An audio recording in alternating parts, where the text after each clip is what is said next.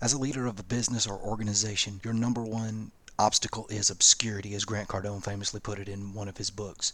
So you have to take measures, and you're taking action, and you're spending money, and you're putting forth efforts into social media and all of this, banners and posters and flyers and you name it, whatever avenues you've gone down from a marketing perspective, whatever channels you utilize.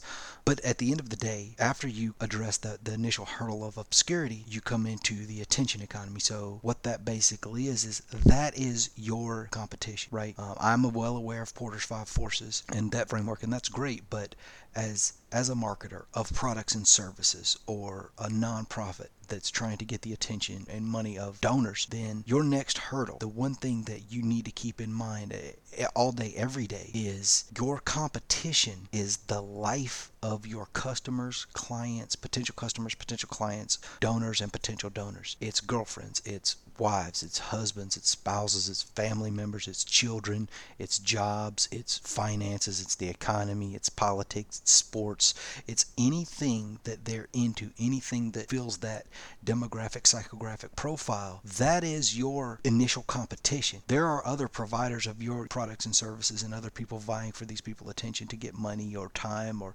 volunteer or this candidate to come work for them or however that works. But if you don't address that specifically, then you're leaving a major part of the puzzle out of your equation, and it's going to affect you adversely over the long haul. So understand that this new attention economy, which is actually not new, and I address that in the book Content Weapons, it's not new, it's quite old. If you don't address that the competition, your initial competition is the life of your clients, customers, or target audience, then you are dooming your efforts to fail. This has been Mike Stottleman for Content Weapons. Thank you again for your time, and I look forward to speaking with you again.